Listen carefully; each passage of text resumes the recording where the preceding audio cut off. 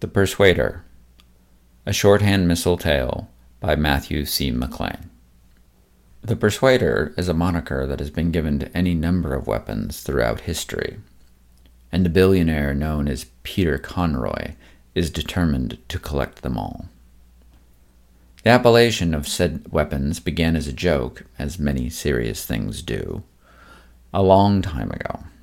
In Imperial China, a diplomat at the emperor's court witnessed the sovereign's weaponsmith demonstrate a portable iron tube packed with black powder, blast a mock formation of enemy soldiers, reducing them to little more than chunks of wood. The diplomat suggested the Persuader as a moniker, saying it would persuade a neighboring kingdom to see the error of its ways. The smith had wanted to call his new invention the Dragon's Breath. However, the emperor had laughed so heartily at the diplomat's proposal that no one dared question the decision. The earliest firearms were unreliable, so, naturally, men still relied upon sword and spear. However, by the 15th century, every soldier had come to fear the sound of cannon and gunfire, and to be relieved by the one element that consistently spoiled them: rain.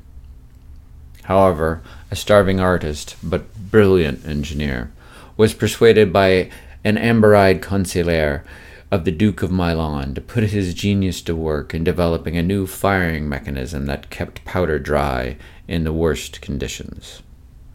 Thus, when the enemies of Milan attacked in the rain, they were persuaded that this was no longer a winning strategy when they met with volleys of gunfire. When the consigliere pointed this out, his duke found it as humorous as the old emperor did, and christened the new firearm with the same moniker. The name, the Persuader, began to take on a legend of its own, a name barked in fear and relief by soldiers when they saw the other side, or their own, mount such a weapon. The single explosions that announced its firing could make brave men tremble and weak men cry. Of course, it still had the one argument, a simple, if loud, bang, which took quite a long time to repeat. Times of great violence, though, often lead to great innovation, and the conflict between European settlers and the native peoples of North America were no exception.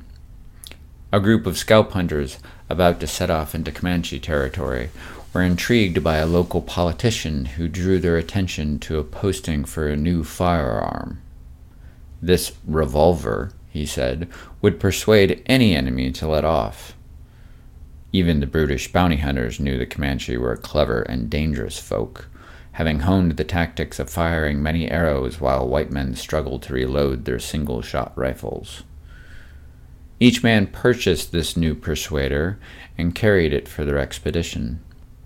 Not far afield, the Comanche descended upon the slayers, hid amongst rocks, and made noise, frightening the jittery killers into firing off their shot, so they could then descend and make short work of them. The Comanche were persuaded indeed when they found these fools had not one shot each, but many, as if the devil's right hand had multiplied their numbers. At the advent of the First World War, a man named John Moses attended an exposition when a visiting delegate said to him, "John, if you want to make a lot of money, you need to invent something that will enable these Europeans to cut each other's throat with greater facility." Seeing the money that every country was pouring into their armies, Moses followed the advice of this handsome stranger and created a man-portable machine gun. His weapons, all dubbed the Persuader in one form or another, made their way across 5 continents and 2 world wars, doing the talking for delegates and diplomats over decades and millions of corpses. At the advent of each new weapon, whether with Mr. Moses or any of his successors, There was always a charming diplomat, delegate, or politician to suggest the name the Persuader. It was only during a European summit between wars when such a man spoke that he became the victim of violence himself. When the man extolled war as a virtue, that it led to the best of technological advances, culled the weak from the populace, brought forth the lion in leaders, Winston Churchill interrupted with, "To jaw is better than to war," while many who read about this in the next day's papers celebrated Churchill's actions. The bulldog was voted out of office the moment his war ended. Perhaps due to his rude treatment by England, the same diplomat made his way to the Americas. There he befriended a young genius and assured him that only the overwhelming force of a new weapon would persuade the militaristic Japanese to surrender. This seed of an idea blossomed into an explosion so bright, destructive, and dirty that the Japanese refused to believe their enemy could do it twice. So the fat man fell in Nagasaki, and the Japanese surrendered, cowed by a new and terrible weapon. There were 3 such weapons, not 2 as the history books would say, and the last inert version ended in the collection of Peter Conroy. The billionaire used it as an example of crude and dangerous weapons, tirelessly lobbying the United Nations on the virtues of the new smart bombs, things not so crass as those that dropped on Japan, but high-precision bombs capable of hitting within meters of a single target.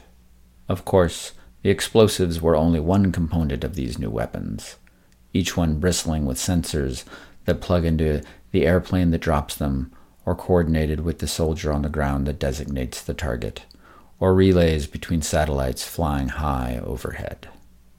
From the ground to the sky, this new system cocoons the world in a blanket of information that helps nations kill each other with a facility that Mr. Moses could have never imagined.